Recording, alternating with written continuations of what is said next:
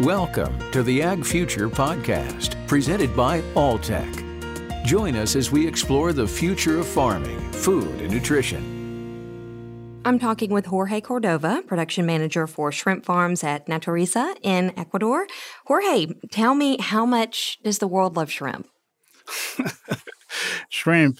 I can tell you a little bit about the world of shrimp in Ecuador to begin with. Okay. This is an industry it's been around for almost 50 years now.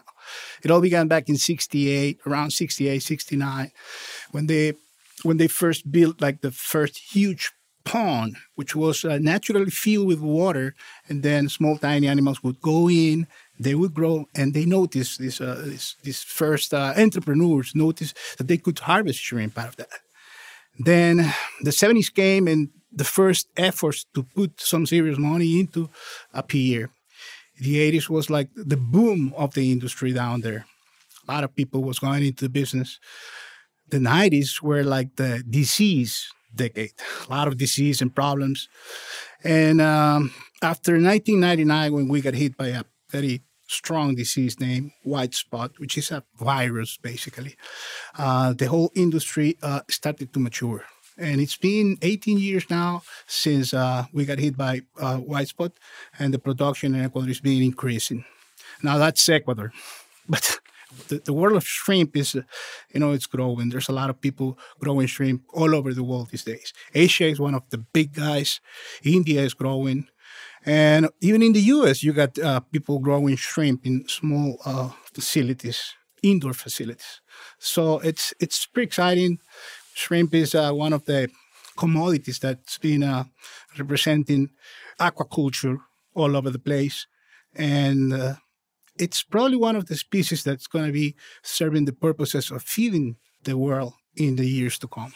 So it's exciting. It's every day in shrimp farming is a new learning experience. You never know everything. So there's a lot to talk about shrimp world. Well, are there parts of the world where shrimp farming is more accessible? The infrastructure is available for people to get into it, in the beginning? Yes, especially today. For example, in Ecuador, there's a growing number of investors who are going into low salinity shrimp culture. This activity doesn't have a lot of barriers entry barriers. It's not that hard money-wise to get into it. So yes, there's definitely different ways to grow shrimp, and that means you can put big money in, but you can also be a small investor and put some of your savings into it. So yeah, there's quite a few ways to get into it. You can be a big investor or a small one, and you can. It's only a matter of being willing to take the risk to farm shrimp. It's not an easy task, but a lot of fun, yes. Well, what kind of environment is needed to farm shrimp? Well, these days you can grow shrimp, and it all began in what they call Eurohaline environment, which is basically aquatic systems, which can change salinity from low to high. But these days they're growing shrimp in low salinity, almost freshwater conditions, mid salinity, and even ocean salinity, and even more than that. So there's quite a big range of conditions that you can use to grow shrimp. Like most areas of aquaculture, disease management is always an issue. You mentioned white spot syndrome. If you do the right things in terms of providing the animals with the right conditions, if you do the right things in terms of nutrition, health, environmental health, and you do quite a few things like the ones that we're learning to do these days, then you can go ahead and skip disease. You can grow shrimp without going into the diseases. There's ways around it. Well, in regards to prevention, how much does the overall health of the shrimp from nutritional diet provide its own sort of natural defenses against disease? That's a basic point. For example, these days we're learning and we're trying to work through nutrition, and we're trying to change the microbiome, the whole microstructure that these animals get in their guts and in the environment. And by doing that, we've been able to help these animals to be healthier at the pond condition. So nutrition is a key factor, as a matter of fact, and it's got to do with dealing with the microbes and the bacterial and all these microbial ecosystems these animals have in the guts and in the surrounding environment. So yeah, nutrition and health, they go like hand in hand. Are probiotics being used in shrimp? Of course. As a matter of fact, I'm going to be dealing with this topic this week. I'm going to be presenting some of the working hypotheses we use in our daily farm operation, in which we try to combine prebiotics and probiotics in search of some type of synergistic effect. And they call it all over the place symbiotics. We believe that symbiotics is a key future element for the development and increase in shrimp, in healthy shrimp production. Well, what is the industry using as feed mostly now, from your experience? Well, there's a lot of research that's been done in shrimp nutrition for the last 40 years at least. So now what they're doing is they're manufacturing pellet feed. A pellet is a piece of feed, sort of speaking, where they have put all the science and all the technology and all the development that has been achieved after many years of research in terms of what kind of protein they need, what percentage of protein they need, what kind of energy these animals need. There's a lot of science in the feed. So it's basically a pellet, what we're using to feed the animals. How often do shrimp need to be fed? That's another good one. You know, we've learned in the last 5 years, we've learned so much about it. Just to give you an idea, 6 or 7 years ago, we were feeding a pond. Imagine a pond situation. It's basically a huge lake, a pond. You got your animals. So we were feeding these animals once, twice a day, maybe 3 times a day. We were throwing pellets out of a boat, we were feeding them. And we were very happy doing this. I would say around 2013, this company in Australia came with a brand new device, which is basically a software that is going to let you listen to shrimp feeding in the pond. It happens that the mouthpieces of these animals make a noise, which can be detected. And imagine 1 animal, 10 animals, 1 million animals feeding. So you get a lot of noise. So these people are able to capture the noise, and by the noise intensity, they can tell how many animals, not how many animals, but how much to feed. And this device is able to feed the animals 200 times a day, 150 times, small amounts, and they love it.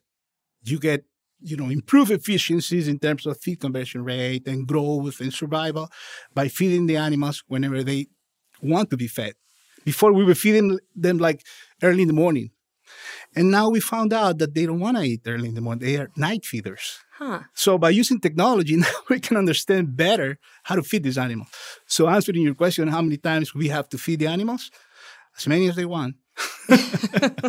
How accessible is that technology? It's out there. I mean, you can go and pay for it, and it pays by itself. As a matter of fact, when we first used this technology, we were like, we don't know if this is going to work or not. I mean, we were supposed to feed these animals, which were spread out in a huge pond. We were going to throw the feed in just a small area of the pond. Would they come, get the feed, leave from the feeding area without fighting each other for feed?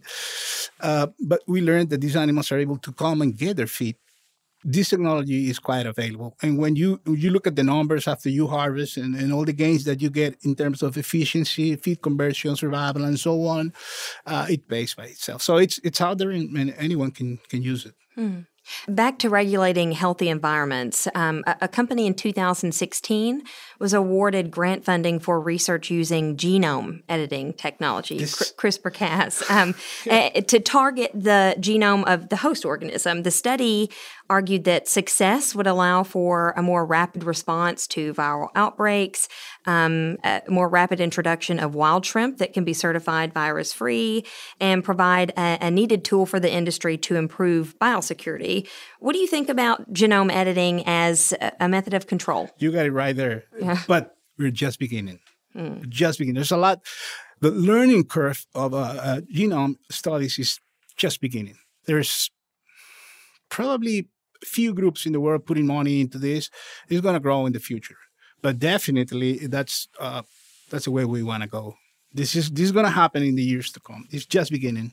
Well, how economically feasible would it be to apply this kind of technology in research and development? I believe strongly that this kind of technology would pay by itself. It would demand some initial economical effort. Money's got to be put in place for the development of all this genome research. But over time, I'm pretty sure this will bring back benefits to initial investors. And this is just beginning. Mm-hmm.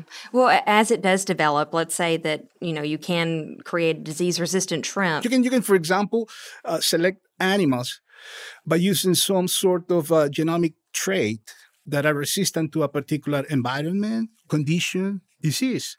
So now we got a light that is telling us this is the animal you want to reproduce. Before we didn't have it. So that's kind of an empirical way to explain what's going to happen. So yeah, there's going to be a lot of economic implications in the future by using this new technology. As it develops, do you think that it would require a new label for consumers? No, I don't think so, because there's no gene transfer from one species to the next. This is just a way to select animals which are more fit to a particular environment. Animals that may grow faster, that may survive better under the tough environmental or pond conditions. So I don't think so. It's no, I don't think we should tell the consumer this is a different product. There's a new. No, it's the same shrimp. We're only taking the best, more ready to the environment. I see. Are viruses like white spot too strong for more natural approaches towards prevention? I mean, what are some best management practices that you've seen work? This is funny. When we got hit by white spot back in 1999, and I'm talking about Ecuador, the academia and a lot of researchers were saying, well, guys, you are not going to be able to make it back, because the way to go is what they call SPF, specific pathogen-free animals. Okay, then you have to select those animals that are completely clean of virus. Those animals that are very healthy, and those are the ones that you want to use.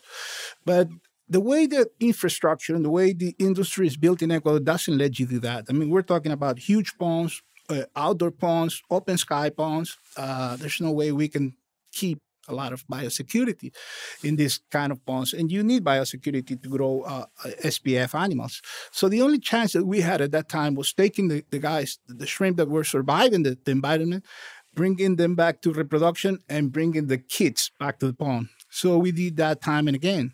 5 or 6 years down the road, after 1999, we were having animals that were surviving. We saw an improved survival. Now, there's a lot of hypotheses surrounding or trying to explain how that happened. Quite a few researchers have their own ideas.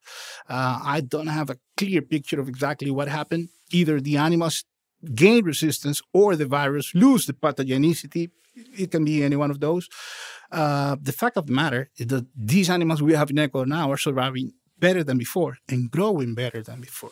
I'm going to be showing in the conference on Tuesday some of the statistical production data from Ecuador. You're going to be able to see how production has been increases year after year.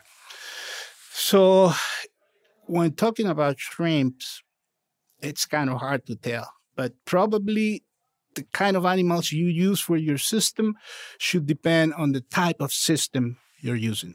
Probably that's the best way to put it. How curious are consumers about shrimp farming, and how will their interests drive the industry in the future in feeding and maintaining pond health?